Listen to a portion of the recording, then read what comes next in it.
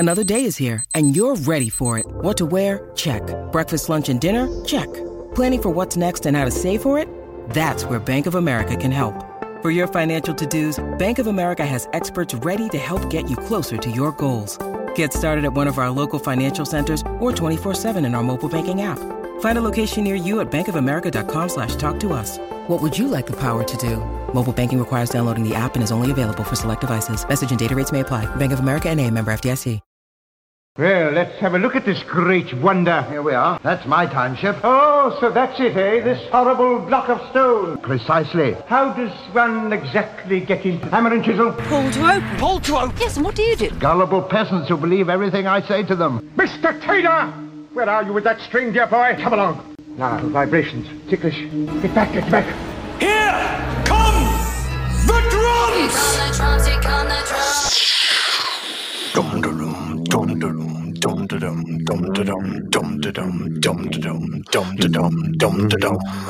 Hello, and welcome to Pull to Open, an ongoing quest to watch all of Doctor Who, the entire television program, in random order. I'm Pete Paschal. And I'm Chris Taylor, and we have a very, very special episode of Pull to Open for you. This is not our first time on location, but it is our first time with some actual locations. Close to location. Close to the location of our story, which is very exciting.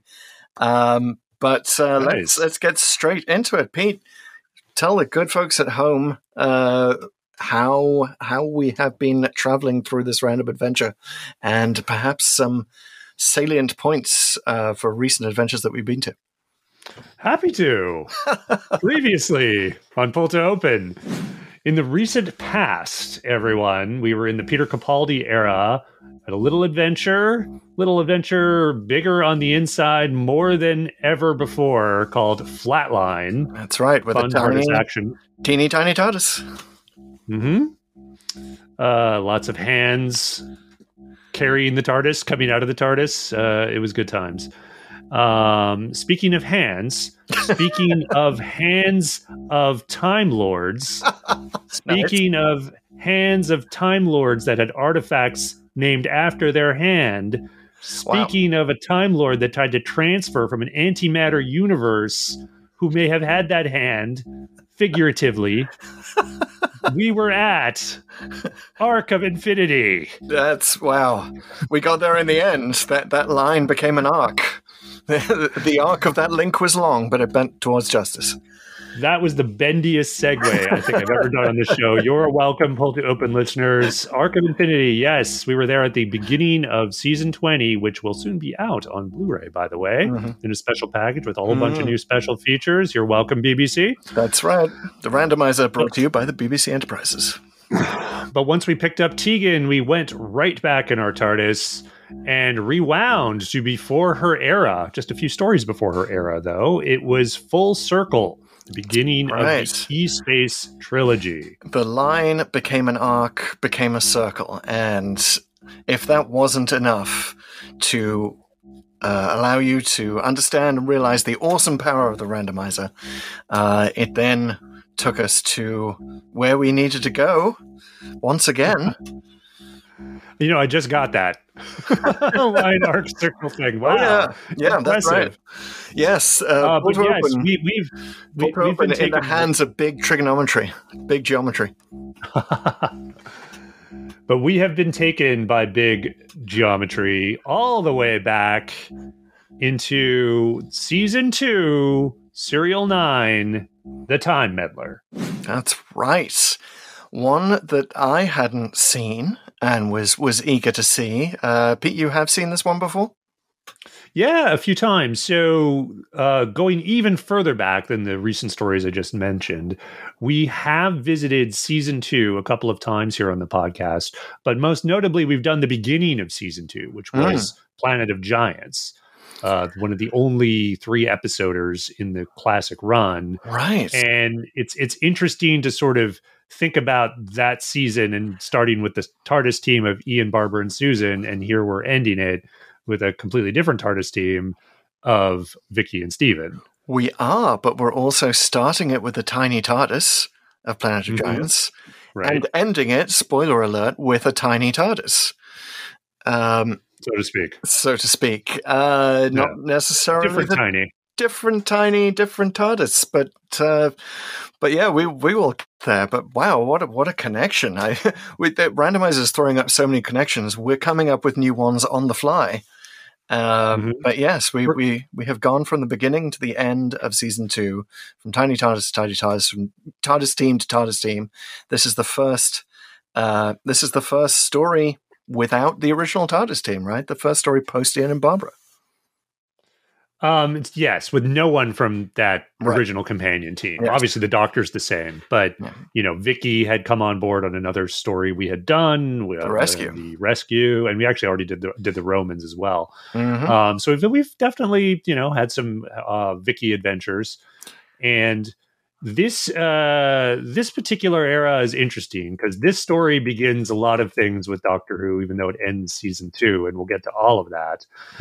But before we get to that, I just want to remind everyone, if you want to cut straight to our commentary on the Time Meddler, you have the ability to do that. You can go into the notes on the podcast that you are listening to find the exact time code where we begin that commentary, or just scroll down if you're on YouTube. Go ahead. That same time code's there. You can fast forward right to that point if you so choose, but you're not going to want to do that, guys, because why would you? Because you're going to miss the Humoji Challenge. We've got a brand new brain teaser for none other than Chris Taylor, our new contestant on the Humoji Challenge. We also have a comment of the week from one of our YouTube viewers, and we have some results from Arc of Infinity, the controversially rated Arc of Infinity here on Pull to Open. So stick around for all that as we enter the Pull to Open Pulse Loop. Nice. All right. No, the correct response is fetch it, Thalia. I'll learn that one eventually. But in the meantime, listeners, one of the best ways to support Pull to Open and show that you support Pull to Open is to buy our merch. No, it is to leave a review in the podcast. Spoiler alert. Spoiler alert. Merch TK. Yeah, we got the merch back. It's too tiny. They had the dimensional control taken out of it. But instead, you can leave us a review in the podcast app, the very podcast app that you are using right now. You can do it while you're listening to us, especially if it's Apple Podcasts. That's nice. 5-star reviews, also nice if you feel that way. That'll make the show visible to more listeners and listenable to more viewers. No. Something like that. Yeah, actually it will. It will. No, that works. Multitasking. There's the polarity of that all the time. Exactly. And the only better way to show your appreciation for the show is to share it with a random friend. That's right. Use random.org, as we do every week, to randomize your own friends. Choose someone in your contacts, spin the wheel, send them this link, and continue the joys of randomness by sending this podcast around. And then your friends, too, will get to witness me being the Ken Jennings of the Humoji Challenge, which is what's about to happen. Ken Jennings when he was a contestant, though, not a host. So let's be clear about that, because, yes, guys, it is now time for the Humoji Challenge. Oh, boy. And this is the time in the show, of course, where I get to give Chris his greatest pleasure during a podcast recording. And we're going to have a title, a Doctor Who story title, in the form of an emoji submitted by one of our loyal listeners.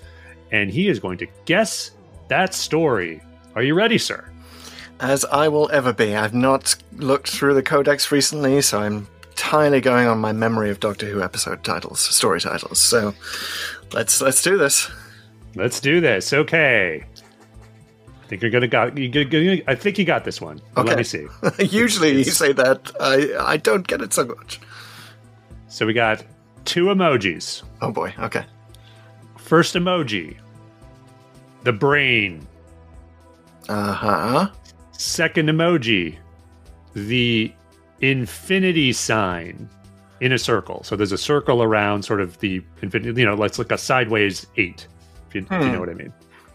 So it's not Brain of Morbius? It is Brain of Morbius! Morbius, because the Mobius loop. Mobius loop. Okay, I get it. Mobius, Morbius. It's only a consonant away. It's acceptable. What's the Did I consonant give it away between by brains? using a definite article in front of brain? I said the brain. And you could go right to what story starts with the brain? I mean, yes, I guess it could have been the mind of evil if the second emoji had been something representing a devil. Well, there's a tip for you. Boom. I know. There you go. For extra credit. From listener Chris Taylor. You know what? Throw that up against me next week. I will have forgotten that I said it, and I could probably defeat myself on that one. Right, probably because of some brain surgery, perhaps. Awesome. You too can submit a Emoji title for the Emoji Challenge anytime. That one, of course, came from Bob Gilby, who submitted a bunch on Twitter. Thank you, Bob, loyal listener, friend of the pod. But you can do that too. Go ahead, give us a shout at Twitter, Instagram, Facebook, all of which we're at Pull2Open63. You can leave a comment on TikTok, where we're at Pull2Open, all one word, or go ahead and just leave one on a YouTube comment. We're at youtube.com/Pull2Open. All good places to submit your Doctor Who story title in the form of an emoji.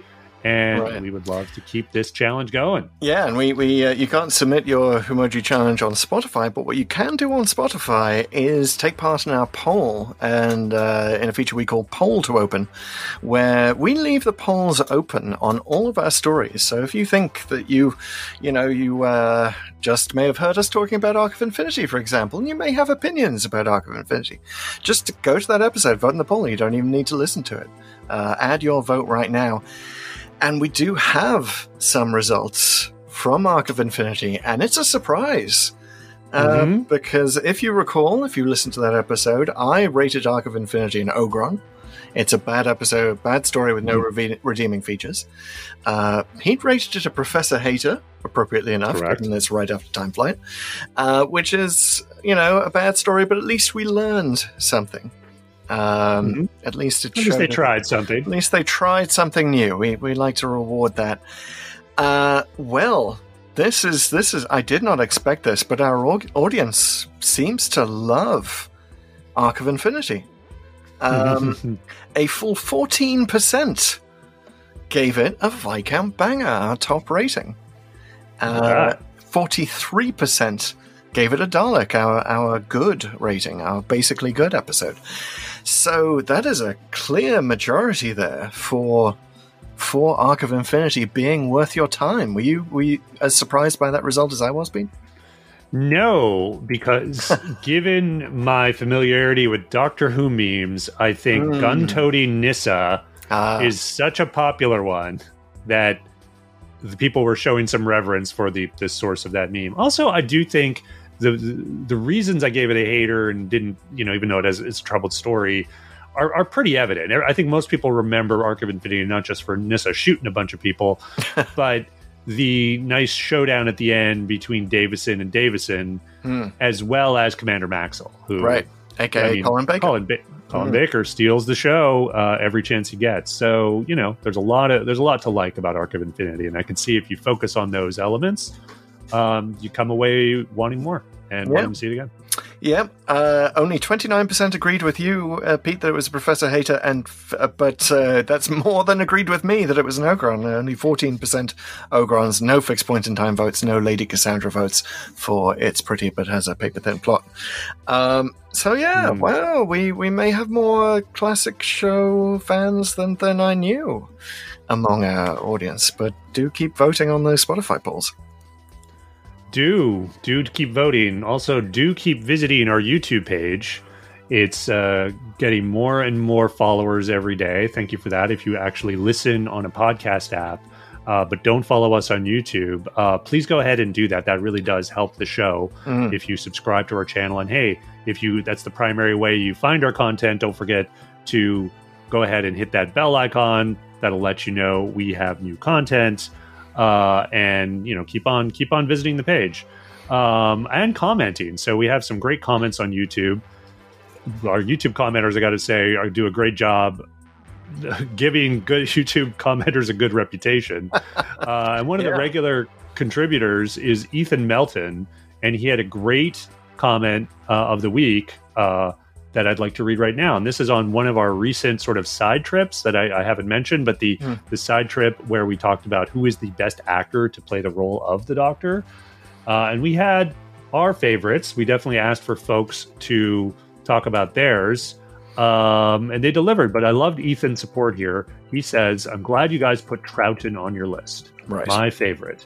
He's great not only at doing completely opposite emotional states, but making it feel natural when he transitions between them. Amen. Indeed. Also, I'd be remiss if I didn't point out that you left off Michael Jaston from your list, who played the Valyard. How did we miss Michael Jaston? Well, the Valyard is not, I mean, we're going to have to redefine like what it is to play the Doctor on screen. Like the Valyard is just sort of a shade, right? He's between the Doctor's 12th and final regenerations, I think is what is officially canon about him. If we're going to do the Valyard, we got to do the actor who played the Watcher, even though he doesn't have any dialogue. Right. So then you sort of start to get into that, echoes of echoes. But no, that's a fair point. He's a good actor. Kind of a bit one note as the Valyard, though, I have to say. There's not really much dimensionality to his performance. So on the is he or isn't he, I think it's a conversation worth having, but I think it's totally valid to have the end of that conversation be, no, he's not on the list for sort of the reasons you stated. And he's kind of the Doctor, but he's not playing the Doctor as we know the role, or even as the show Bible would describe the role, right? It's more of a mislead and a unmasking and a plot twist than characterization. So I think it's totally fine to draw a line where the Valyard's on the other side of it. That said, I like Michael Jaston. I like some of those court scenes. It produces some of the better dialogue of the whole trial. I definitely wouldn't mind them revisiting the Valyard if someone has sort of an interesting thing to say about it, or an interesting take from a plot standpoint on how that character could be reintroduced. But I'm certainly not mandating that or dying to see that happen. I think there are other ways to explore the Doctor's darker nature that are more interesting, and I think the show's already kind of done that in many ways with the Time War stuff. So indeed, But, stay tuned for our Pull to Open short trip, The Validity of the Valyard. It sounds like a good title. But also what sounds good is you following us on YouTube, because, by the way, we're going to have a little bit of footage a little later on. So that's why you're going to want to go to YouTube. If you're just listening to this, that's fine. But you're actually going to see the setting of the Time Meddler, or the only possible setting for the Time Meddler. We'll get into that, but that might be one reason that you want to transfer right now and start watching this podcast as well as just listening to it. So go ahead and smash that bell icon. That's right. We'll still be here, and you get to see my William Hartnell poster, folks. Hey. I've never had this up. It's right there. Yes, it's the one from Doctor Who magazine. Yes, it's technically the Dalek invasion of Earth, but you know what? It's Hartnell. Close enough. And yeah, we need to celebrate. Yeah. But before we even get to that footage, I almost called it found footage. We found it on your iPhone. Yeah. Before we get to the footage, we have to get a little task out of the way, everyone. And that task, of course, is TLDW, Too Long Didn't Watch Too Long Doctor Who, where one of us summarizes the entire story of the story we're about to talk about in record time. Yeah. Today, the person is Chris Taylor. Oh, dude. I always feel for you, because you got the Emoji Challenge and now you got the TLDW, and it's like, do you have the energy? I feel like this is a pretty easy one. It's a pretty simple story, although, famous last words in TLDW. But still, like I felt for you last week, or last time when we did Full Circle, the last TLDW we did. That there was a lot going on there to unpack, and this not so much. Like on the surface, simple story. A lot of stuff going on under the surface and behind the story. But I think the problem then becomes that you get drawn into rabbit holes of like, I think this one story-wise is structurally, but because of it's sort of a slow reveal, there's probably some time jumping you're going to have to kind of do to get it properly explained fully. And through those time jumps, you could get dragged into the vortex. So avoid that. But if you want to go on holiday for the second episode, I totally get it. Yes, William Hartnell famously not in the second episode. So in honor of William Hartnell, I will leave the room for 30 seconds. No, I will still be here. I will use that time. We allot 30 seconds per classic episode. There are 4 episodes in the Time Meddler. And yes, that gives me 2 minutes. Pete will do the timing. I'm flying blind. I'm not looking at notes. I'm just remembering everything that we saw in this story. So the story, which of course is the Time Meddler, and here comes the pull to open summary of that story in 3, 2, 1, go. Okay, so Vicky and Doctor and the TARDIS, they've just let Ian and Barbara go, and the Doctor wants to know if Vicky wants to be dropped off as well. But before they can really get into that, there's a noise, and it's they think it's a Dalek from the Chase is in the TARDIS, but no, it's Stephen Taylor from the Chase, and they land in 11th century Britain. Stephen doesn't necessarily believe it. The Doctor finds a space helmet for a cow and says it's a Viking helmet, and then they wander up, and a monk is watching them, and the Doctor goes into this village and drinks some mead with a woman named Edith, and then says he's going to go up to the monastery because things are a bit weird around here. Stephen and Vicky find a modern watch, which Stephen uses as evidence that they haven't actually traveled in time, and this isn't the 11th century. The Doctor gets trapped by a monk who traps him in a cell, and then Stephen and Vicky go after him, but the monk gives himself away by saying what the Doctor's description was, and so they know he's in there. And meanwhile, there are these Saxons, and there's a raiding party of Vikings, and they attack the village. And the Doctor knows that the Vikings are going to come and distract the King Harold, and that's why King Harold's going to lose the Battle of Hastings. And the monk wants to change it. He wants to change history, and he's got all of these anachronous things, and he's got some neutron rockets that he's going to fire at the Viking fleet, and then so that he can change history, so that history will advance more quickly. But the Doctor manages to shut him down by taking the dimensional control out of the monk's TARDIS, and the monk's TARDIS goes tiny. And meanwhile, Stephen, the Vicky, and the Doctor go back to the TARDIS. The Vikings have been defeated by the villagers, and everything's okay. And we see them against a starfield at the end, supposedly to show us that there are more adventures of the Doctor, Stephen, and Vicky. And that's about it. The monk may be returning to your screen soon. Cool. All right. Yes. So I kind of left out a lot of shenanigans with the villagers and the Vikings, right? Yeah, there was definitely like some forgettable stuff that's a bit back and forthy in the second and third episode, sort of necessitated a bit by Hartnell not being there. But yeah, good summary. So you did it in about a minute 55 or so. Yeah, including the Starfield. I know, right? I mean, that is so. So I was not aware of how this story ends, right? I had never seen it before, and first of all, I have to ding BritBox for choosing as its the image that you get for episode 4, the monk looking into his tidy TARDIS. Oh, giveaway. Right? Yeah. But it is... I actually have the season 2 Blu-rays. Okay. So a better way. Did not have that giveaway. I knew that was going to happen, but I was glad I didn't have that because I was watching with my kids who hadn't seen it before. Yeah. And I got to say that cliffhanger at the end of episode 3 definitely had them sit up and pay attention, even though they were enjoying it. I got to say that this is one of the more accessible stories of the era because, and that's really just going. I know that's sort of what it's repeated to do, but the proof's in the pudding. My kids were into it kind of the whole time. But when that reveal happens, when it's like, they were both like, whoa, this guy's a Time Lord? Is just like, cool, which is, of course, what you say in 2023 when you see that it's a TARDIS. Yep. But it is interesting to note that reveal still holds up with people who haven't seen the show or have seen the show before. Yes, and it held up with me, and then also so the Starfield. I just thought it's worth throwing into the summary because it's cool, isn't it? Also surprised me. Like, wow, this is different. It's a very groovy mid-60s thing.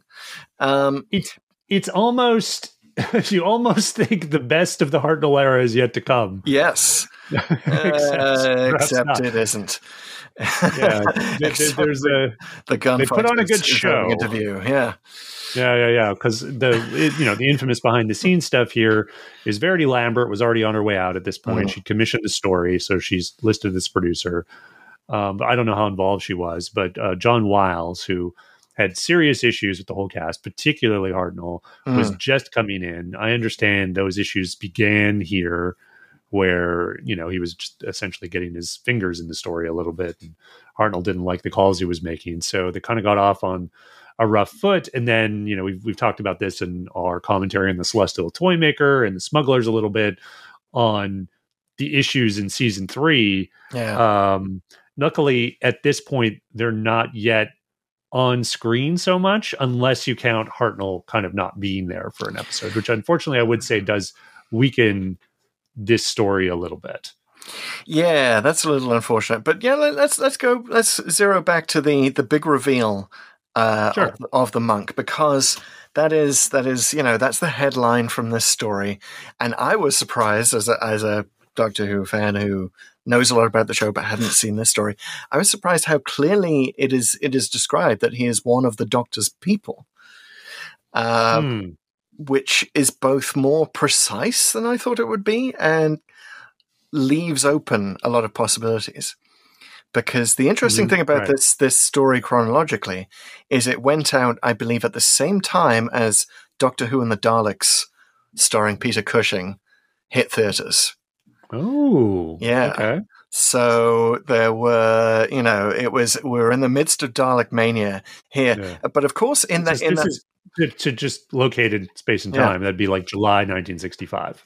Right. So it's around about this time, and you could, I believe, you could have gone to see it and then watch this on TV. So it would have been an interesting place to go. But of course, in that movie, the Doctor's basically portrayed as an inventor.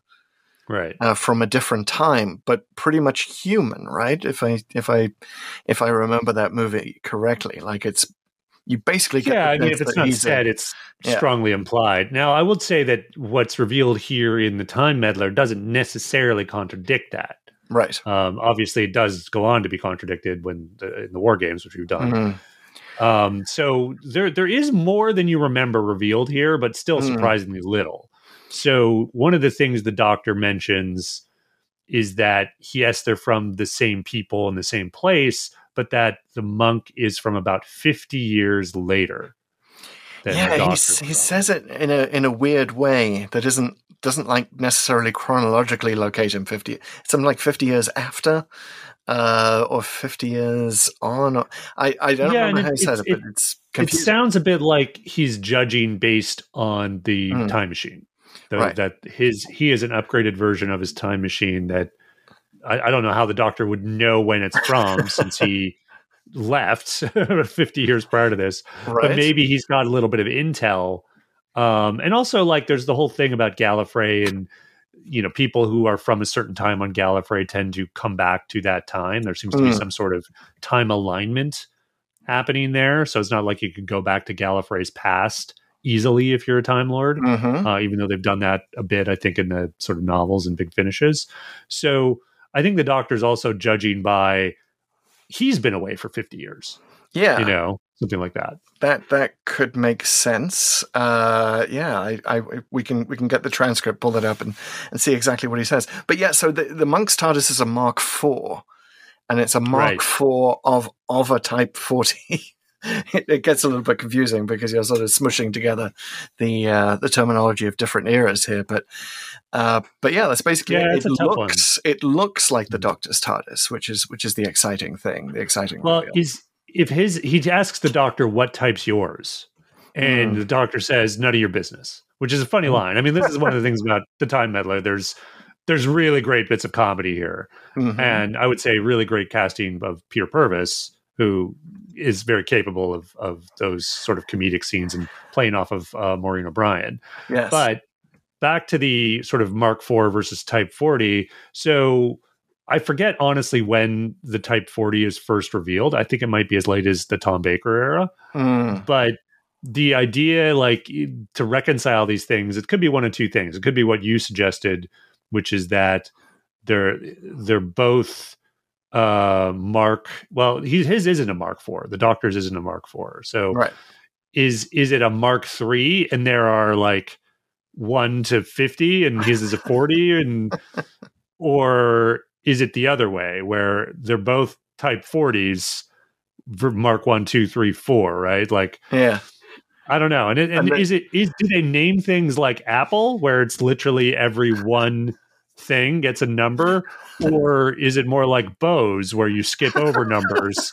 So you have Quiet Comfort 1, 2, then 20, or whatever they did, right? So maybe there's only 5 versions of TARDIS, and my goodness. 40 means 4, but it's also like you could do little, 41, 42, 43 if you had sort of subversions. Now I really want a Gallifrey episode where we see the Gallifreyan equivalent of Steve Jobs basically doing a keynote live on stage where he unveils the latest TARDIS.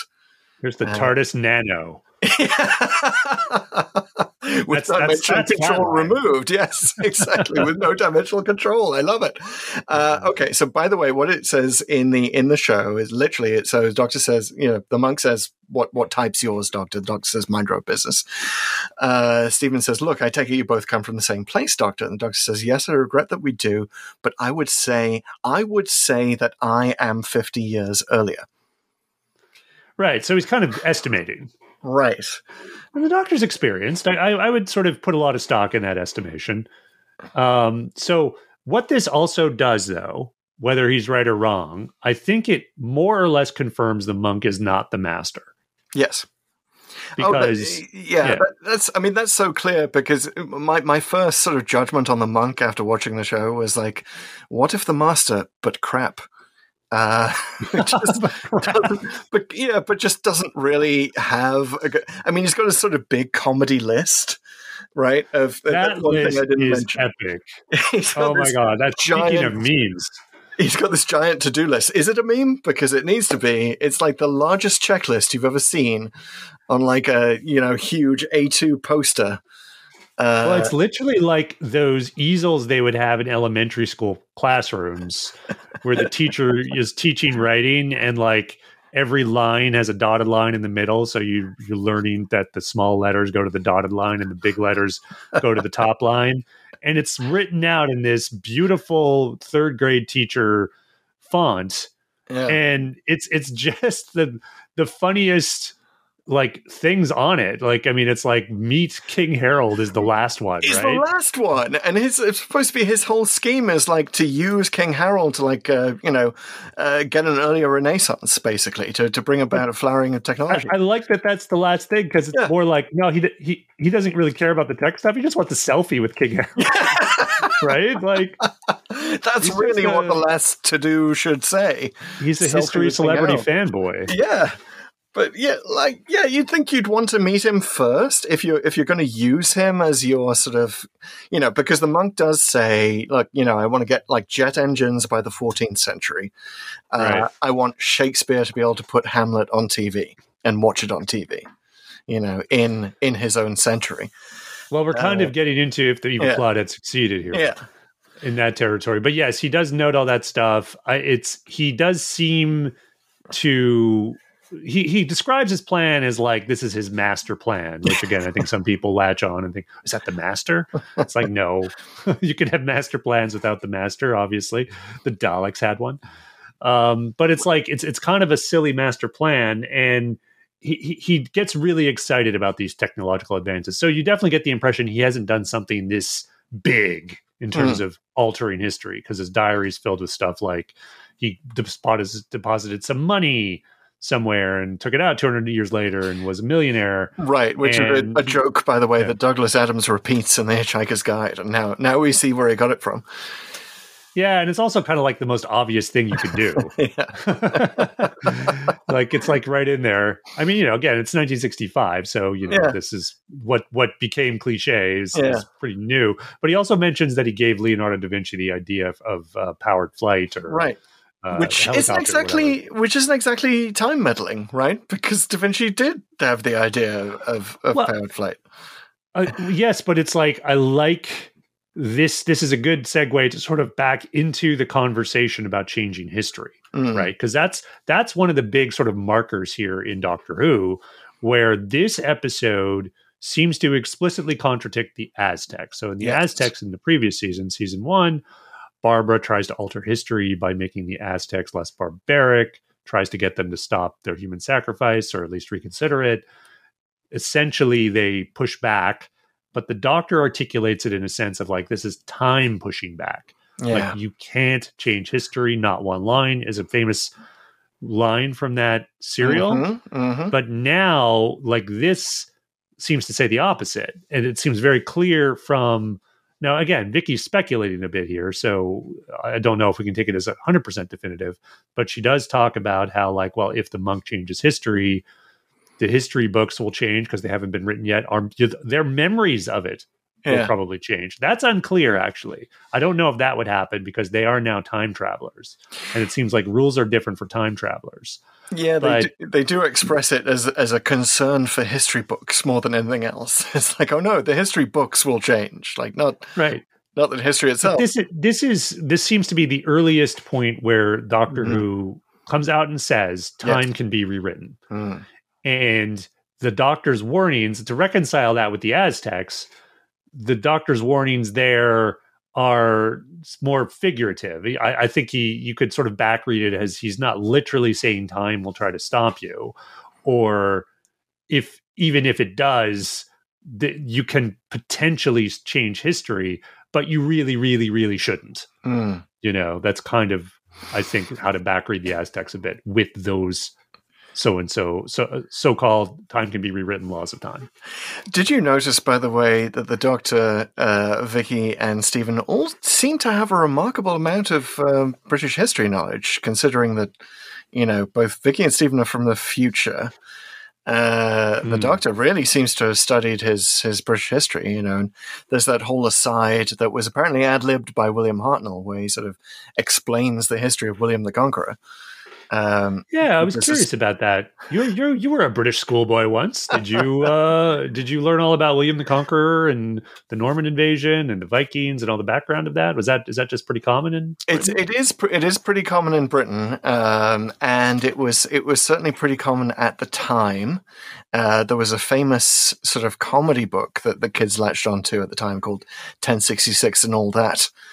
Which is kind of a parody of the British history that everyone was taught. But yeah, everyone knew that 1066 was huge. It was coming up. The 900th anniversary was coming up when this came out. Oh, yeah. Right, so that's why they focus on 1066. But yeah, it is wow, true. The 100th anniversary is coming up, I'm just realizing, in a few decades. In a few decades, that's right. We will revisit, I'm sure, 1066 in 2066. Look out for the Time Meddler 2, or the Time Meddler 3, I guess, since the monk returned in the Dalek invasion of Earth. But yeah, it's kind of interesting that it is masterish in the sense that if you remember, those many years ago, right back at the beginning of our random journey, we did the King's Demons, where the Master's evil plan is to prevent the Magna Carta from being signed. Derided as low stakes, even by his standards, by the Doctor himself. So, and think of that what you will. Wouldn't really, as we discussed in the History Corner then, wouldn't even have had that much of an effect on history had it not been signed. Was it time, Chris? Shall we? To get in the History Corner? Well, shall we enter? Sure. Full to open History Corner. With historian Chris Taylor. That's so exciting that we now have a sting for the History Corner, but it's also so exciting that we have a History Corner this week because, background to this. So I am originally from the northeast of England. That's where I grew up. and that's where I've visited once before when we recorded the show while I was in the UK, while I was visiting family here for the Mark of the Rani, which is also set in the northeast of England. So the randomizer knows when I am going on vacation home to my family here, and it throws up a northeastern story. Now, Mark of the Rani is very clearly a northeastern story because it has George Stephenson, local legend, inventor of the first steam engine. But this one's a bit more subtle because it's set in Northumbria, which is basically a northern kingdom that was a kingdom before it was absorbed by the Kingdom of England, and it extended all the way from the Scottish border down to the Humber, where York is. And they're basically, so the Vikings did, as it says in the Time Meddler, the Vikings basically came down the coast. They sailed up the Humber, and King Harold, who had succeeded Edward the Confessor, went and met them at a place called Stamford Bridge, now famous as Chelsea Football Club's home ground. Is also called Stamford Bridge, but different Stamford Bridge.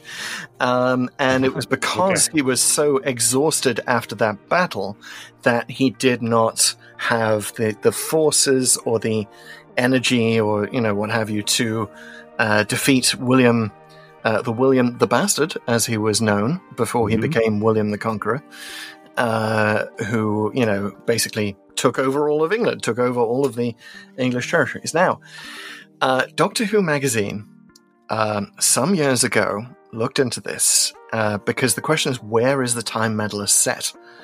So obviously it's got to be north, somewhere north in Northumbria of the Humber, where the Battle of Stamford Bridge took place, where King Harold defeated the Vikings.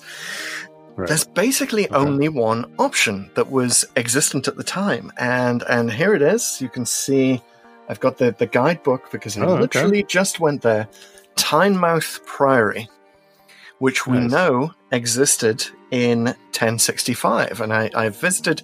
I've got some footage of the site that you can hopefully see. It is fascinating, not only because we have evidence that it existed in 1065 because they found the bones of a saint there. I don't know if that was the meddling monks doing. Do they know which one? Saint Oswin. If you can believe, cool. Right? Wow, I think we might be answering another one of our questions, but we'll get to that later. Right, so that's interesting from a Doctor Who perspective. But yeah, this is basically, so we know it's sort of a priory on a hill. It's the monk chooses it because it's the perfect place to launch atomic weapons at the Viking fleet, which seems a bit too much. And to get the gullible villagers doing his every whim. To get them to light flames that would lure the Vikings ashore and, what have you. But basically it's Tynemouth. And, it's a fascinating place to visit. I highly recommend it if you're visiting the northeast of England ever. Not least because you do get that sense of this time is out of joint, because the monk has his big guns on the hillside in the story.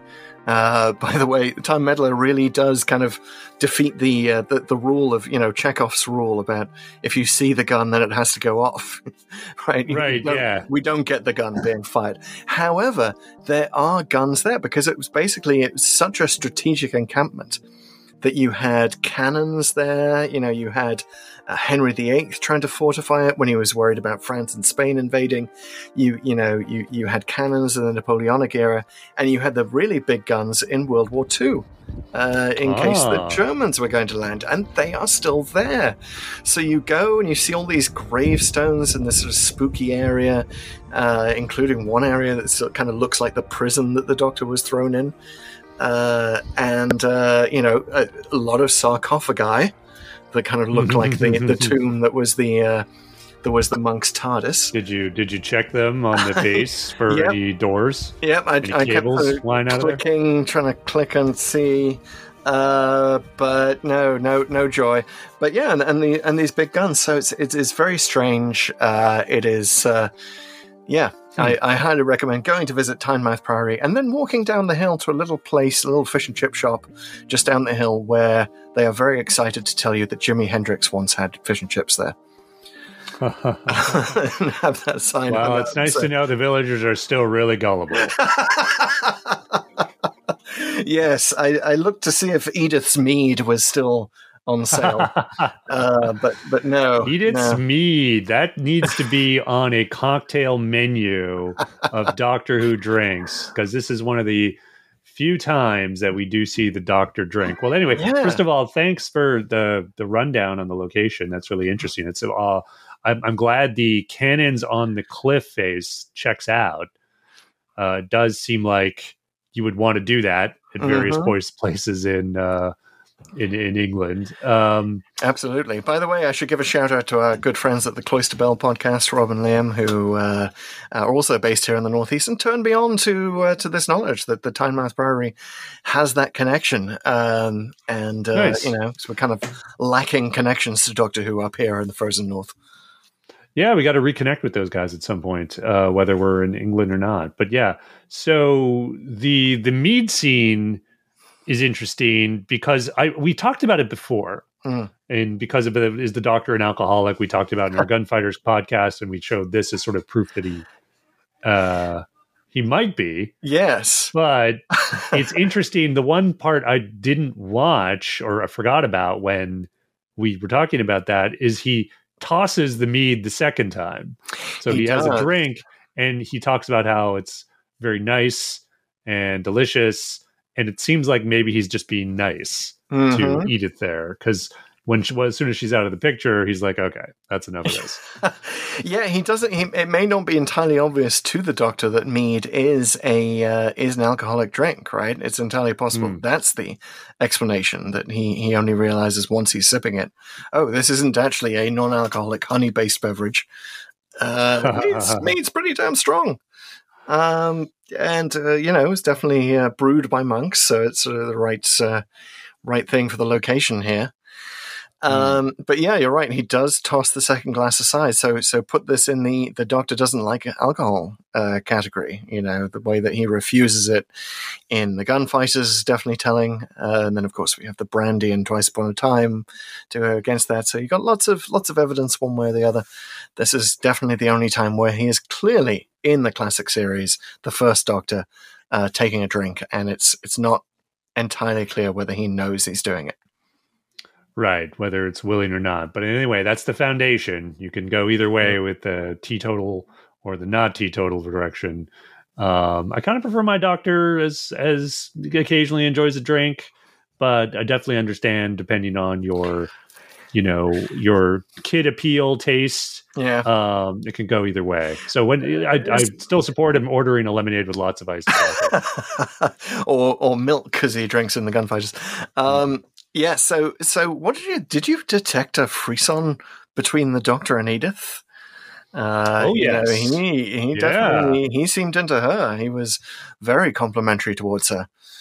The Doctor's interesting because he's so flirty, particularly the first Doctor, with people in the past, and you feel like these sirens from from previous eras are really taken with the Doctor because he kind of speaks their language. He can kind of relate to them on a certain level, but he's clearly very wise beyond his years.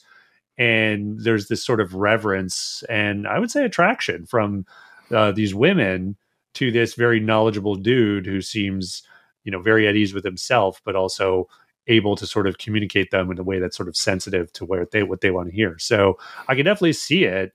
And I think they kind of lean into it a little bit. I mean, the way the actress looks at him and he gets sort of persuasive with her later about, the Viking invasion, really kind of wins her over much more than the monk does. Yeah, she's very suspicious of him at first and basically kind of pins him to the wall with a pointy stick. When she first meets him, which I think, as far as the Doctor's concerned, that's a meet cute. He kind of likes his feisty ladies to do that, but perhaps he also looked at Edith and thought, that woman reminds me of a cave woman that I visited with Ian and Barbara and Susan one time, only cleaned up much nicer. Is it the same actress? It is the same actress, yes, who Ah. plays in An Unearthly Child. Alethea Charlton, I guess. Yes, is her name. that's right. Good for her. So, yeah, she gets to play this with her own hair.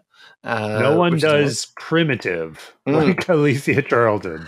Well, she also, unfortunately, has to be. We have to discuss the question that comes up with Edith's character of was, we know the Vikings like to rape and pillage, and they certainly pillaged the village. Right. And the indication is that they also raped Edith, which is a bit adult for a 1965 kids show to kind of give that. But I guess it's sort of ambiguous enough.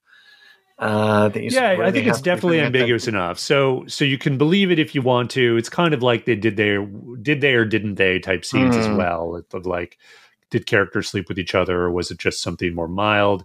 I think, depending on your lens here, 100% you could take that away. And I think that's kind of, if they weren't going for it, I think they surely sort of saw it at some point and left it in. But it was, I watched this with my kids. Like I said, I didn't think of anything too, it was too scandalous. Right. They didn't ask. I don't think, not that they didn't want to. I think it really genuinely didn't occur to them, because at first you're not sure if she's dead or not, right? Her eyes are just open. She's very still. You're kind of wondering, is she just supposed to be dead? And then you see her moving in the next scene, and it's like, oh, okay, I guess she's not dead.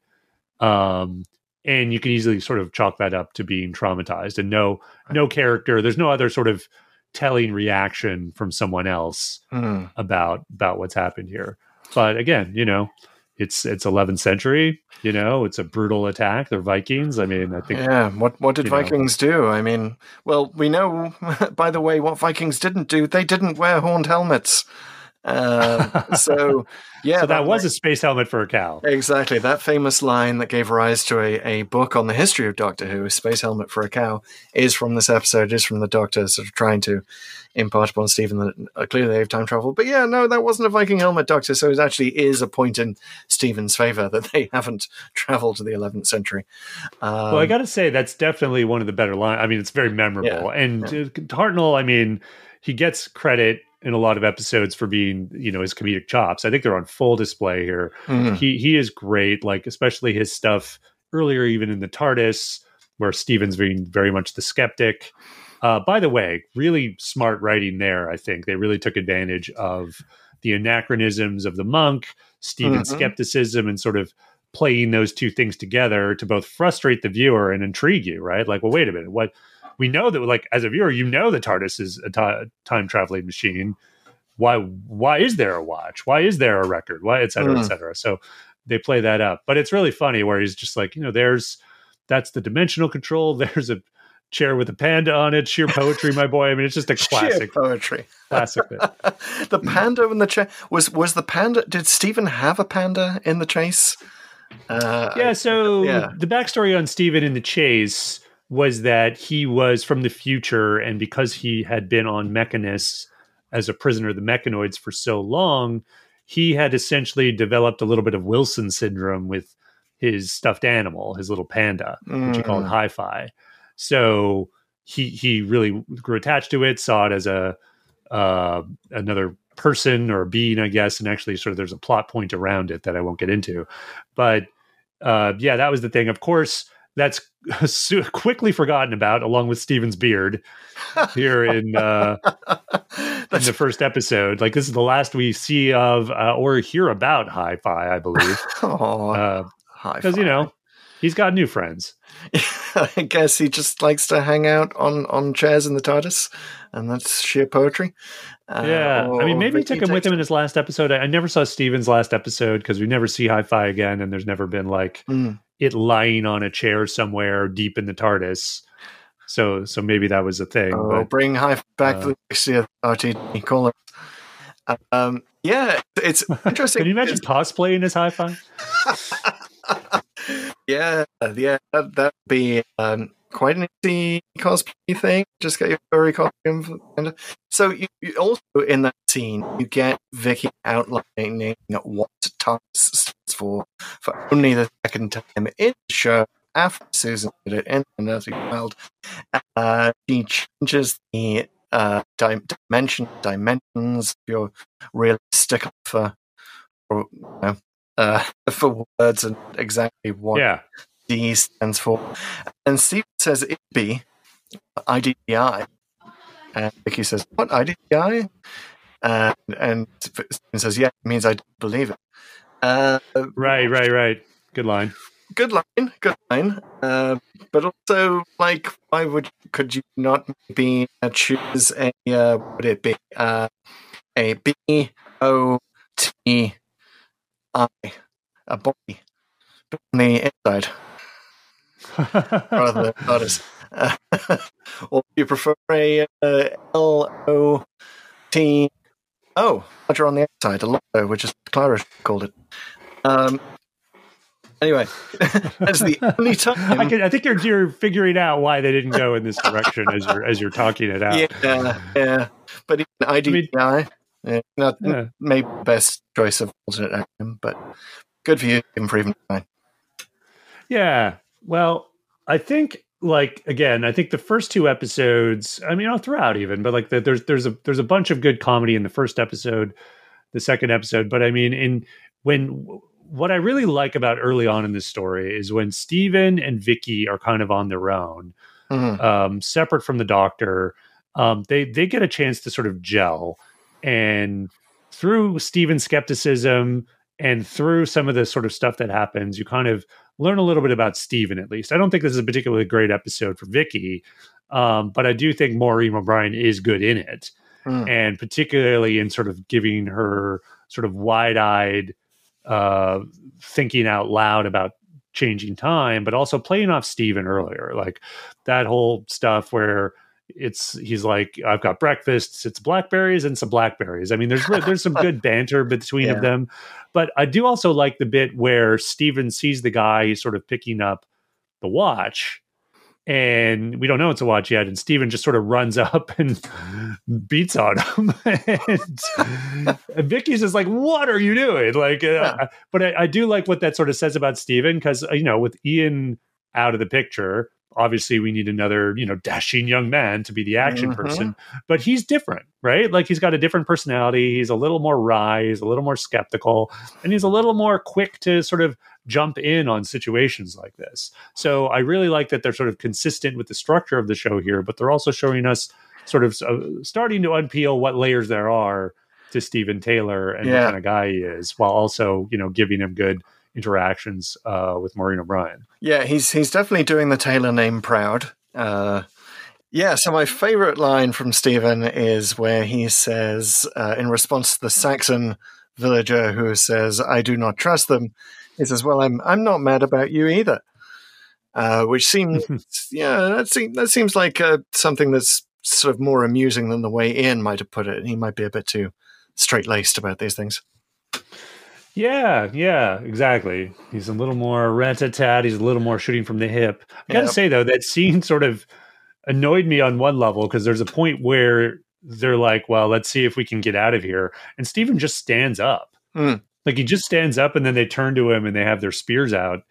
And he goes, okay, I'm going to sit back down. Like, he doesn't even say anything. He doesn't even say, like, by the way, we're travelers, and we kind of like to go. Can we go? Like, I guess maybe the implication is he's going to, like, resort to some fisticuffs or something, and we can't. But I don't know. That just seems, again, he's quick to do that kind of thing, right? By the way, also accurate. I love that they gather blackberries for breakfast, because that is literally what I've been doing here in ye olde Northumbria for most of the time I've been here. There are just blackberries everywhere right now. You can have them for breakfast, lunch, and dinner. They are amazing, so much better than store-bought. So highly recommend it for that reason as well. Well, I'm sure there were blackberries all over Northumbria about a decade ago as well, but of a different nature, because that was a very popular phone in the UK, as I understand it. Oh, yes, it was. Back in the day. Sorry, BlackBerry forgive day. the dad joke, Yes. everyone. I just by BlackBerry on my mind because there is an epic movie, Canadian movie about the rise and fall of BlackBerry. I love It's that actually movie. quite good. I just saw it on a plane. It was amazing. I saw that in theaters. I was so excited to see it. So a starring role for Steve Jobs as well as the ruiner of BlackBerry's dreams. So yeah, fantastic. Both kinds of BlackBerries, fantastic here. It would have been great if the monk had a BlackBerry on his hip.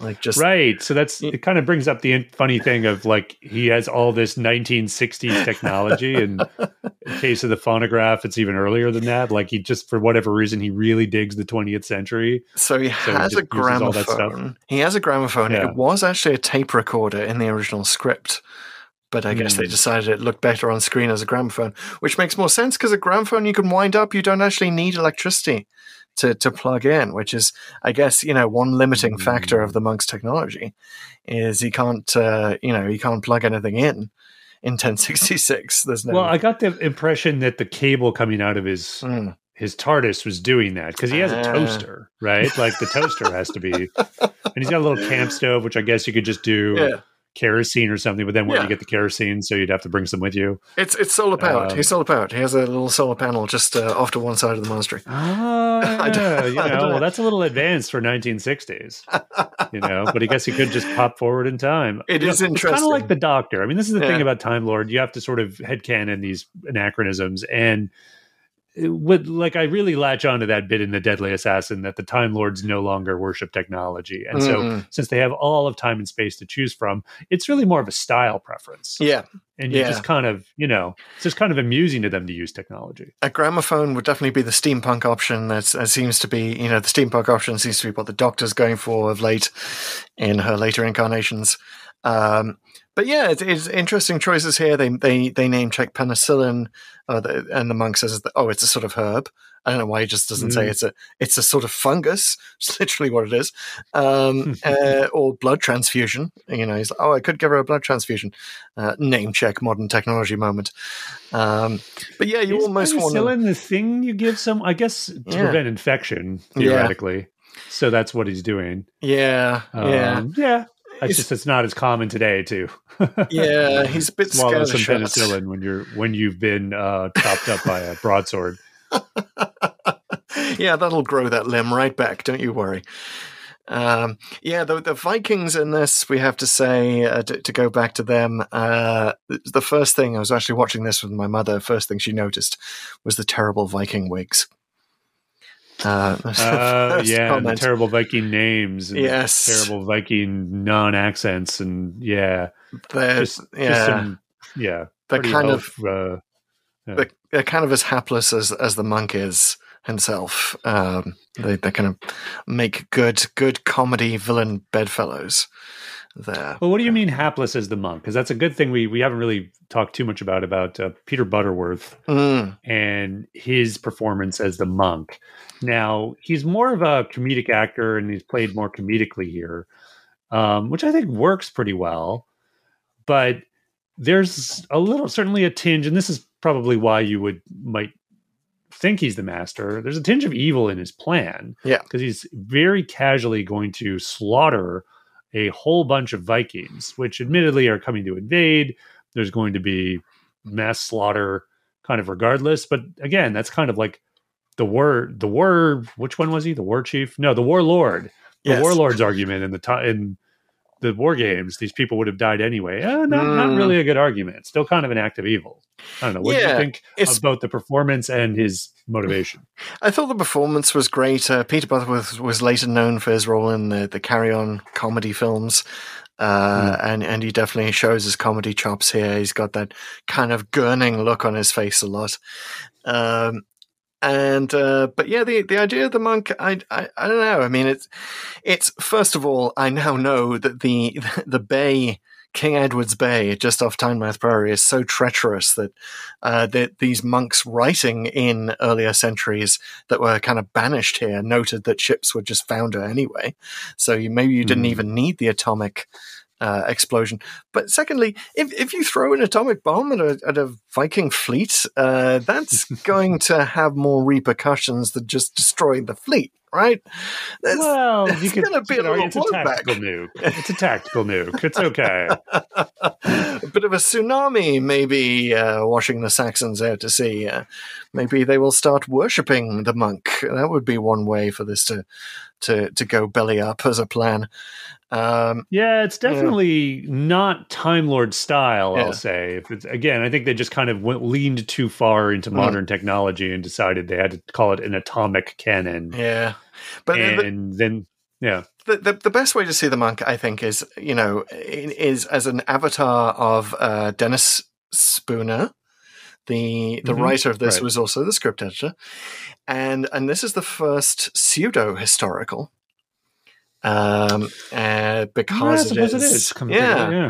Yeah. So he's deliberately going against the grain of the historical story by introducing the element of the monk. So you can sort of see the monk as an avatar for Spooner himself, saying, "No, you should be able to change time in Doctor Who."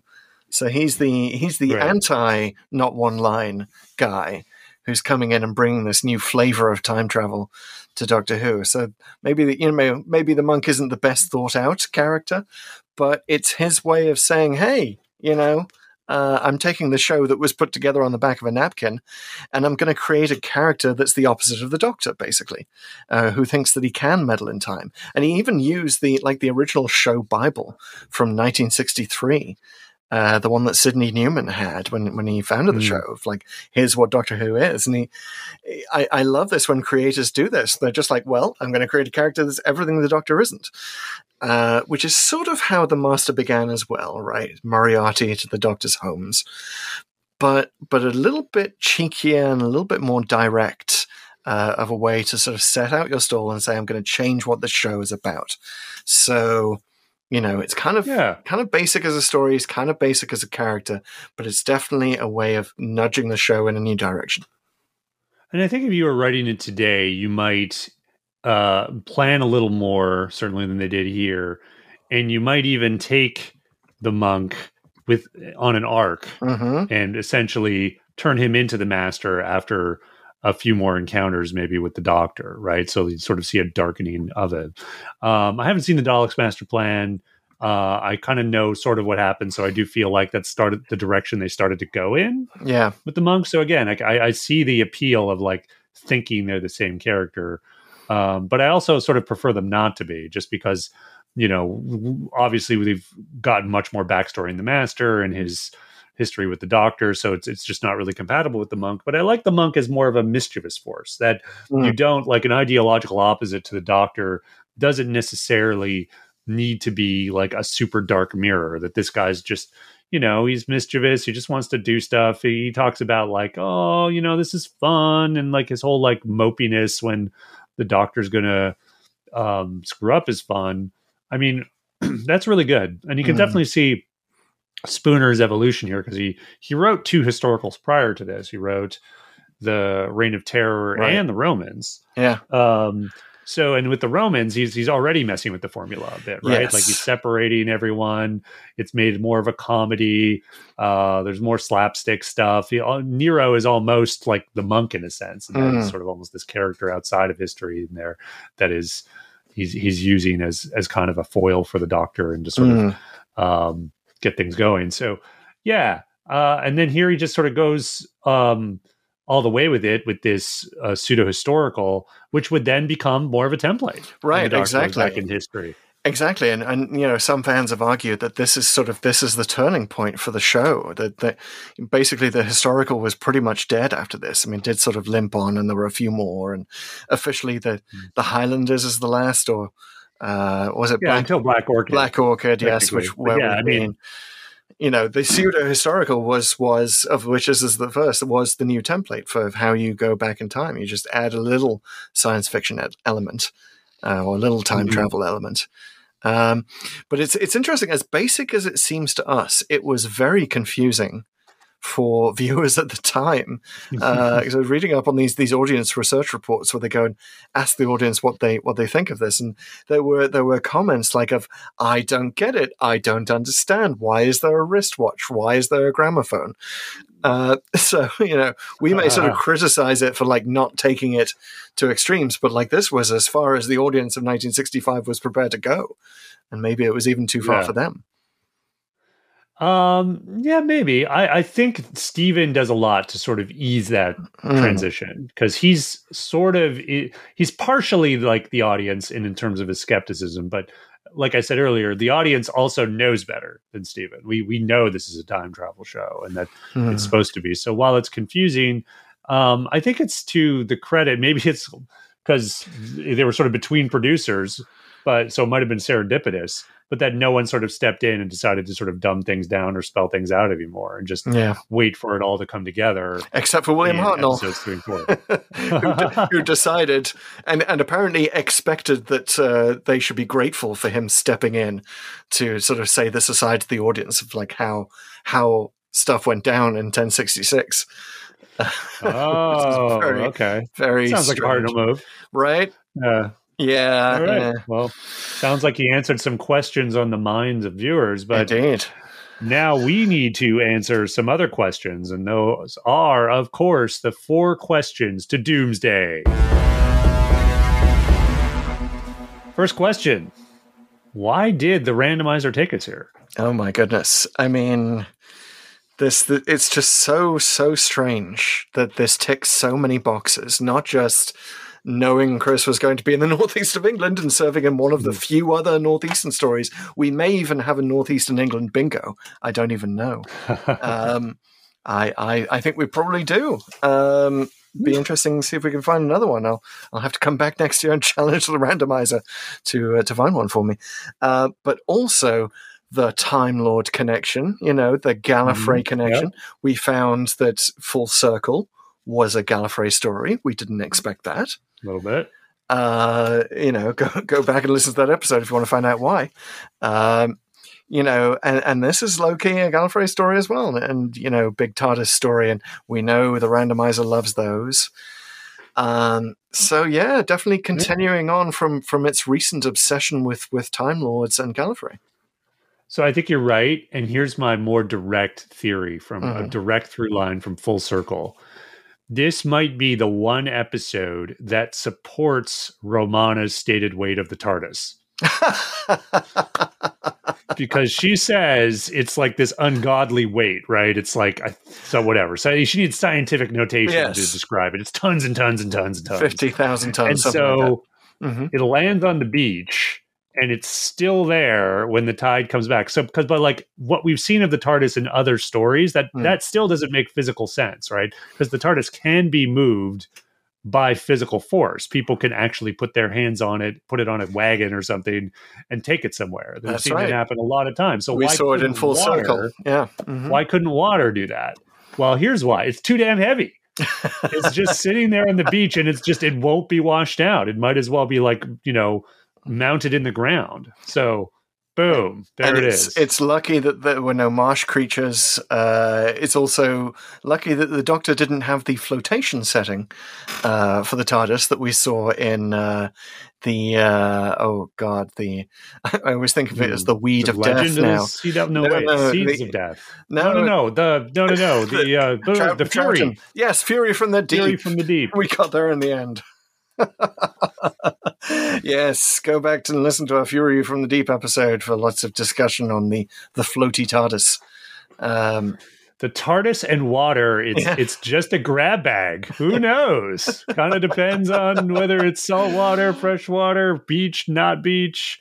There's sea devils involved. Yep. Could be all the way down with an air bubble. Who knows? Right. Has the Doctor trying to land it underwater and open the doors like it did in Legopolis, and the TARDIS says no to that. Yeah. The TARDIS really has its own. Maybe this is all to do with the swimming pool. Oh yeah, It's gotta preserve the swimming pool. if the swimming pool's inside, then it floats, or I don't know. Someone way more nerdy than I needs to do a look at every single time the TARDIS encounters water and whether the swimming pool was there or not. Good project. Let us know, folks. But in the meantime, we're moving on to the second question, which is, what if the evil plot had succeeded? Alrighty. I have been waiting for this moment because, because we get to enter alternate history corner. Alternate history corner, which I like even better than history corner. And let me tell you something. The monk is just flat out wrong. If there've been lots of counterfactuals written on this subject because it's such an important pivotal moment in British history. Basically, what happened when William the Conqueror wins, when he becomes the conqueror, he basically has this whole kingdom that he effectively unites. It was a bunch of sort of fractured kingdoms, including Northumbria, I would be remiss in not mentioning that the north part of Northumbria was called Benicia because my late father was a big fan of the Benicia studies group that he was involved in. Anyway, big shout out to the Benicia fans out there. But basically, that's the future that Britain, rather England, was looking at under King Harold. It was a lot of sort of fractured relationships with these kingdoms within England, which were already in revolt. He's got to face the Vikings. Whereas when the Conqueror comes in, he unites the kingdom. He does the Doomsday Book, which you may have heard of. Which is basically a list of literally everything in the kingdom so he can tax it. Okay. Yeah. All right. That is how it's not just happened. Doctor Who fans that like their spreadsheets. Apparently. Exactly. It is William the Conqueror's spreadsheet. And it allowed England to become a peaceful country. So the monk is wrong in terms of talking about, focusing on all the French wars that would happen because William supposedly got us involved in fighting in the continent, and that led to the 100 Years' War and all these other wars, and that held back development of, technology in England, and maybe we would have had the Industrial Revolution earlier. No, nonsense. The standard opinion upon historians of the era is that if Harold had won, England would just sort of continue to kind of be just this outpost, not connected to Europe, not really trading with Europe, just kind of a little country, more of a Scandinavian country than anything else because of all of the Viking connections and the connections of the Norwegian king, who was the one trying to invade, trying to claim his kingdom back. So wait a minute, is there then a British Empire? Does it seem less likely? Does it become part of the Viking Empire? Yeah, exactly. It seems less likely, and the continent would go a different way, and England would just be sort of this, outcropping on the edge of Europe, basically a very, very early pre-Brexit, if you will. Wow. It just becomes less relevant.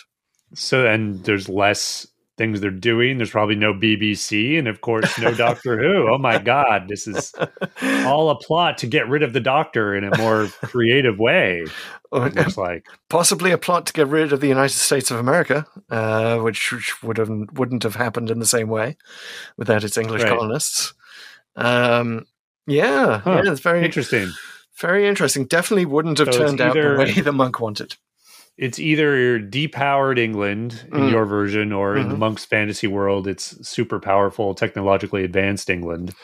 And just to entertain for a bit, as fictional as it probably is, like that's kind of where I went in thinking about like what would that be. So, like it feels like to me in that version of events, this is a path to what you might think of like as pure monarchy Earth. So it's like, we come to a technologically advanced time, and certainly if the monk's schedule is right, that Shakespeare's on television, then by the 20th century, we're super advanced and we have colonies. But possibly politically, we haven't really moved past a monarchy. So it might even explain or provide a path for all these planets we see all throughout Doctor Who that are advanced. Like Peladon is a good example, but they have monarchies. They're ruled by a king or a queen. Interesting. And it's interesting to think about, like, what is the path Earth could have gone down to see that technology advanced quicker, but our political systems didn't. Interesting. Yeah, that's definitely one possible outcome. It just, to go back to this point, not to labor it, but it beggars belief that the monk would have just chosen King Harold as his, basically his chosen king that he's going to like manipulate. He's going to, I guess, give him a bunch of technology. But why Harold? Why not William? William would be a much better, a mark for this scheme, because first of all, you could just present him with the Doomsday Book before it's written. It's like, you're over here, and you want a list of every structure in the kingdom, so you could tax it all. Oh, here's one I did earlier. So impressing the king that, like, not only do you save 2 years on writing the Doomsday Book, you've got him in your thrall, and then you're like, hey, I got the this head of your IRS. Exactly. Very, very powerful position. So yeah, very, very Maybe strange. That begets all the Robin Hood stuff. Yes, we see later, right? Amongst the sheriff? Yeah. Well, certainly one thing we can say for sure is that the Master's evil plan in King's Demons would not have had the opportunity to come to light. There would probably be no Magna Carta, no King John, without William the Conqueror. Potentially a Master Monk showdown. I'm sure that's been written somewhere, but we need to do some rewriting of our own, which leads us to the third question, which of course is, where is the Clara Splinter? All right, Clara Oswald, as everyone knows, splintered in time at the end of The Name of the Doctor. She is somewhere in every single Doctor Who story. What is she doing in the Time Meddler? So we've mentioned Saint Oswin. Yeah, it's true. The bones of Saint Oswin mysteriously found at Tynemouth Priory in 1065. So maybe that is a sign that she was there, making sure that this is an area of interest for people to come back to, because we do know that the Priory was ruined before that. And so why did the monk come along and choose it? Well, maybe Clara was lighting the way for him. So she guide him in then, and his appearance guides the TARDIS to come and take the Doctor where he needed to go. Interesting. Yeah, I definitely had Clara not necessarily in the episode, because I don't think there's too much to clear up in terms of direct plot holes. Maybe a little bit at the monastery when all the villagers rush in, and it's really just a comedy scene of them rushing in and out and the monk evading them, which is a bit silly, and you could sort of make up reasons why Clara sort of maneuvered things in certain ways so that the monk could escape. That's a little easy. I was thinking similarly that something cleared out that monastery, right? Something happened to make it abandoned. And there is a village there. And so maybe Clara was part of a previous generation in the villagers, that perhaps something scandalous happened with the monks there. I'm not going to fill in any blanks, but not sure. Something could have happened. And then maybe they were essentially all run out of town.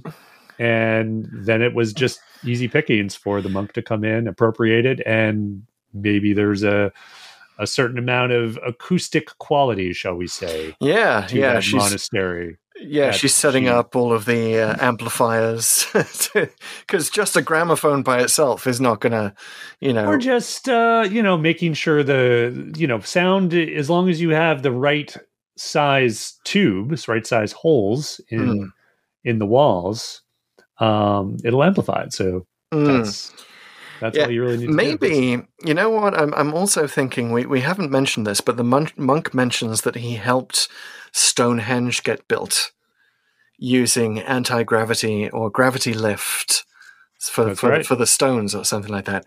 Now, someone needs to keep the monk from discovering that Stonehenge is actually where the Pandorica is. Is that correct? Oh, that is correct. So, yeah, the monk needs to not do too much digging in ancient Britain during his Stonehenge visit. Which, by the way, was that time meddling? Did he rewrite the history books? Who even knows? Was he successful?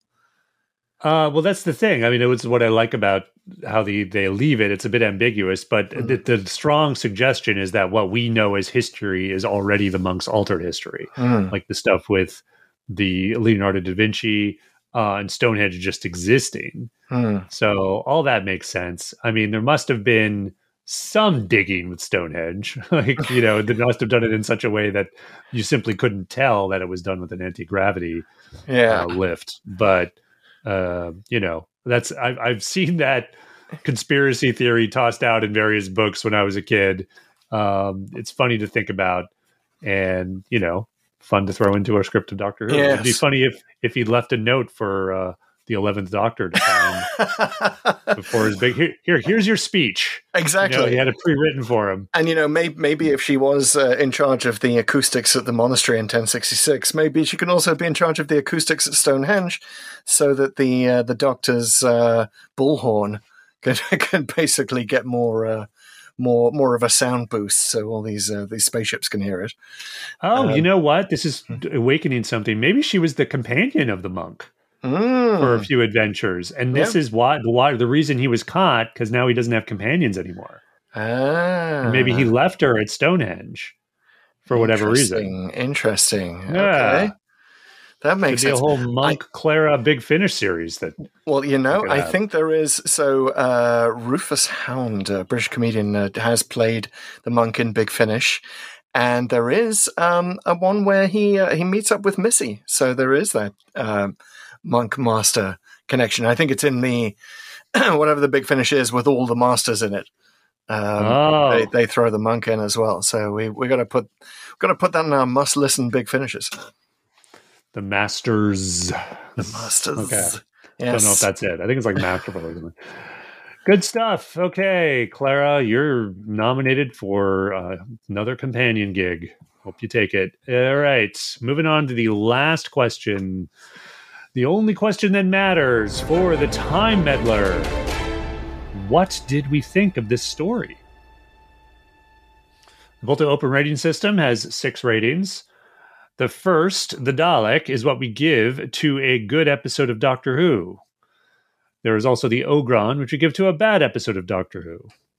And the other ratings are not worth mentioning. No, there's 4 others. There's actually the Professor Hader, not so great episode that at least tried something, or at least we learned something. The Viscount Banger, which we reserve for the best of the best, and they are vested. And the Fixed Point in Time, which is what we give to a story that is beyond rating, that we usually can't rate for reasons of nostalgia, but sometimes for other reasons. Oh, and yes, of course, there is also the Lady Cassandra, for those still awake. It is a rating that we give to Doctor Who as wallpaper, that this story isn't that great, but hey, it looks good, so you might want to turn it on in the background for a party or whatever else you happen to be doing. Yes. So I'm kind of torn on this one. For a while I was thinking, is it, well, it's not a Viscount Banger. Despite the fact a lot of people consider this one of the best Hartnell stories, I don't think it's necessarily up there. I don't think it's a Viscount Banger. I'm not even sure it's before you finish that thought, I'm just going to throw in my ratings here from the most recent Doctor Who magazine. Yes. It speaks to exactly what you just talked about, because it has risen in the rankings consistently since 1998. Because back in 1998, among all the Hartnell stories, of which there are 29, it was ranked 12th. But it is every poll since, it's risen to 8 to 5. And now in 2023 to second place. Yeah. The second most popular Hartnell story, right after the Dalek invasion of Earth. Interesting. Yeah, I'm not sure that it necessarily deserves that reputation. What have they got right below it? The Dalek's Master Plan. Yeah. Yeah. Interesting. Yeah, okay. I mean, we'll have to watch more Hartnell to figure out whether it's up there. But that's an interesting choice. For me, I was thinking Professor Hater because they were trying something new, but I'm not sure I can necessarily recommend it. But now I wonder if it's a fixed point in time. Ironically. If we don't want to meddle in the rankings of this, because it's just sort of like it's just the first pseudo historical, and it was just everything was new, and you can't really rank it. I'm not sure. What are your thoughts on this?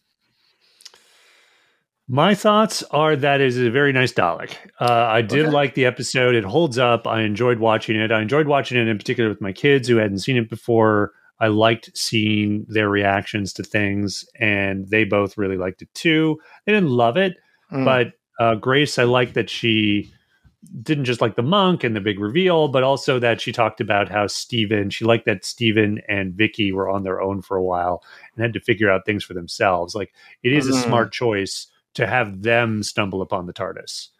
And, because they're, in particular, Vicky, who's already used to this lifestyle, is sort of thrown through a loop by a number of things. First, the anachronisms, and then the TARDIS reveal. And so this is a very crazy story for her and Steven as well. Obviously, is his first adventure. So it's really fun to follow them along. And they sort of paper over the Hartnell's absence in the second episode pretty well. I would say, I think one of the things that is unfortunate that he's not there, a lot is relying on the villagers and their interactions with the monk and the Steven and Vicky. And I also think, first, there's too much of that. You kind of sort of lose track of who's going to where and why. But there's a bit where they sort of try to outsmart the monk, but the monk really outsmarts them. And I don't think they really do enough with that. Like, I kind of wanted to see something a little more definitive of the monk sort of trapping them or turning the tables, or I don't know, it just seemed like now they need to be in the prison, or now they need to escape, and now we're doing that, rather than it sort of stemming naturally from the story. So for that reason, I think it's not quite a banger. I can't quite do it because it's there are some weaknesses here, but it's definitely a very good Dalek. I'm into it. Interesting. Yeah, I can't give it a Dalek. And you were actually bringing up something else, which is that whole thing where Stephen thinks that he's tricked the monk into revealing that he has the Doctor, because the monk gives away more details of the Doctor's clothing. That's what I was talking about. Yeah. So, but there's no resolution to that. We don't find out if the monk is that smart. And it just sort of, it feels a bit haphazard. It feels a bit all over the place. All right, I'm calling it. It's a Professor Hater for me. It's a very good Professor Hater. It may be the best hater of the haters. It's definitely trying something new. But I'm sorry, it's dragged down by the Saxons. It's dragged down by the Vikings. It's dragged down by a script that's been sort of all over the place and kind of stretched a bit thin. The lack of music is a bit strange. Like, there's not a lot of music in this. But, a hater isn't bad. We learn something. We learn the pseudo-historical nature of Doctor Who definitely works. It's a good template for stuff going forward. So I call it a hater without prejudice. Oh, okay. Not even a wobbly Dalek? maybe a hater Dalek hybrid. You're kind of convincing me on the Dalek front, so maybe we can give this so much fun to be had here. I mean, the comedy, some stuff totally works. The big reveal, I cannot for the life of me say this is not a good episode of Doctor Who, but some people might think it isn't. So don't. Maybe I'm prejudiced by my mother's opinion on it, which is basically that we were definitely not in the golden age of television in the mid 1960s. So you sticking with hater, or is it a hybrid? Hybrid. Dalek hater hybrid. There. So it's 75% Dalek. Hater with the plunger. Got it.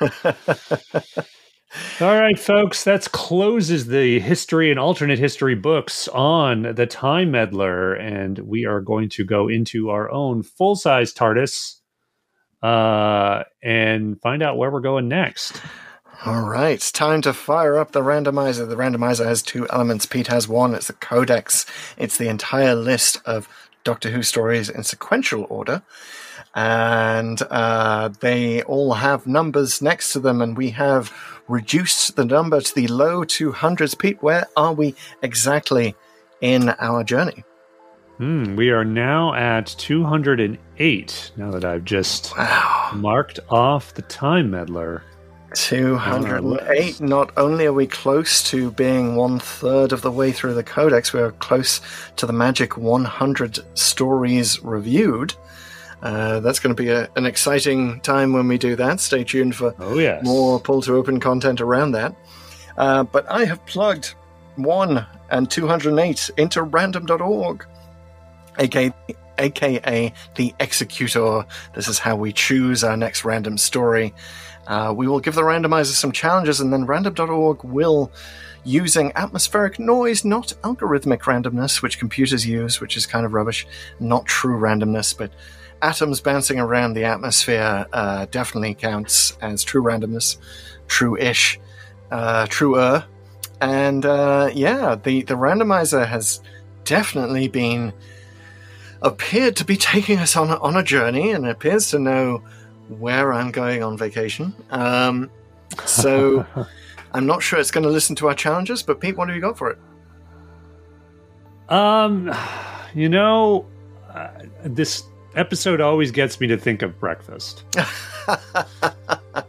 So I want something where the characters sit down for a meal and have, they don't have to show the actual meal, but let's have that feature somewhere in the story. I'll even take a snack. Well, we've already done the Romans, so we can't have Ian and his grapes. But there are many more feasts in the history of Doctor Who. I'm going to piggyback on that and get a little bit more specific, because so in episode 2, when the Doctor is in prison the whole episode, there is some water thrown out of his cell and in the monk's face. And a lot of people have taken it to be that he's throwing hot tea in the monk's face.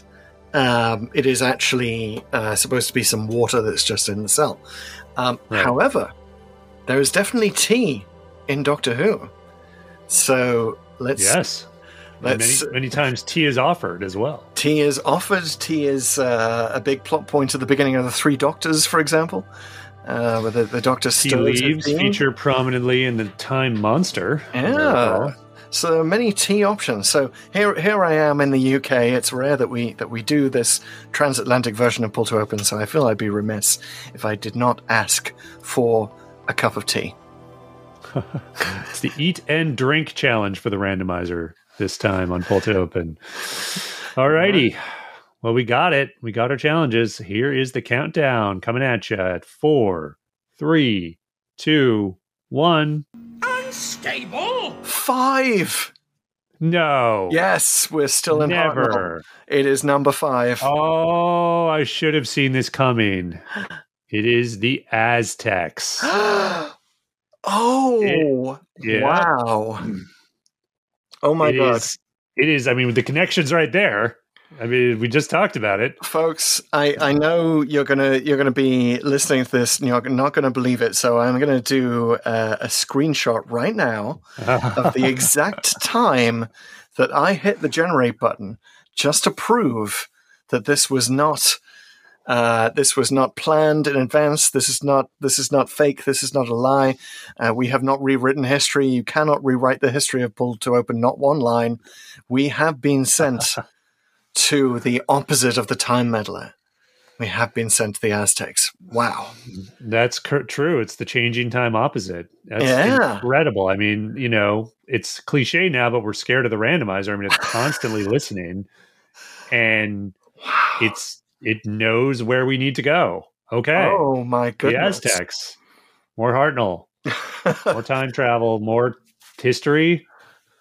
More potential changing of that history. Indeed. Wow. The original TARDIS team. And I guess, there's probably some feasting in there. Probably not a lot of tea. Yeah, no tea. But Barbara's a god, so they're going to have feasts in her honor. Some food's involved. Yeah. All right, folks. You go ahead and get some food involved, too. Have a snack. Go get some dinner. before you binge the next episode or pull to open or wait for it, depending on when you're listening to this, guys, this has been Pull to Open the podcast. It's a podcast. Go ahead, subscribe to it. Whatever platform you're on, there's probably a follow button if you haven't done that.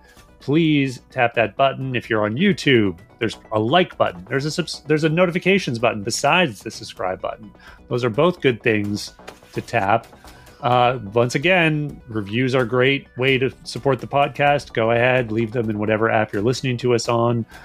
Star ratings are almost as good. In fact, maybe even better. So if you're on Spotify, you can leave one of those. And reminder, if you are on Spotify, you can also rate the story that we just rated. You didn't like that we called it a Dalek. You think it's a Viscount banger, like many of the people who wrote into Doctor Who magazine. You go ahead, let us know, and let the other fans know by voting on Spotify what you think the proper rating is for the Time Meddler. Follow us on the socials at Pull to Open 63 on Twitter, Instagram, Threads, missing one, Facebook, and Pull to Open, all one word, on TikTok. Okay, we will see you next time. We'll see you in Mexico. The Aztecs. You betcha. Looking forward to it. Watch out for those eclipses. I hear they can be lethal.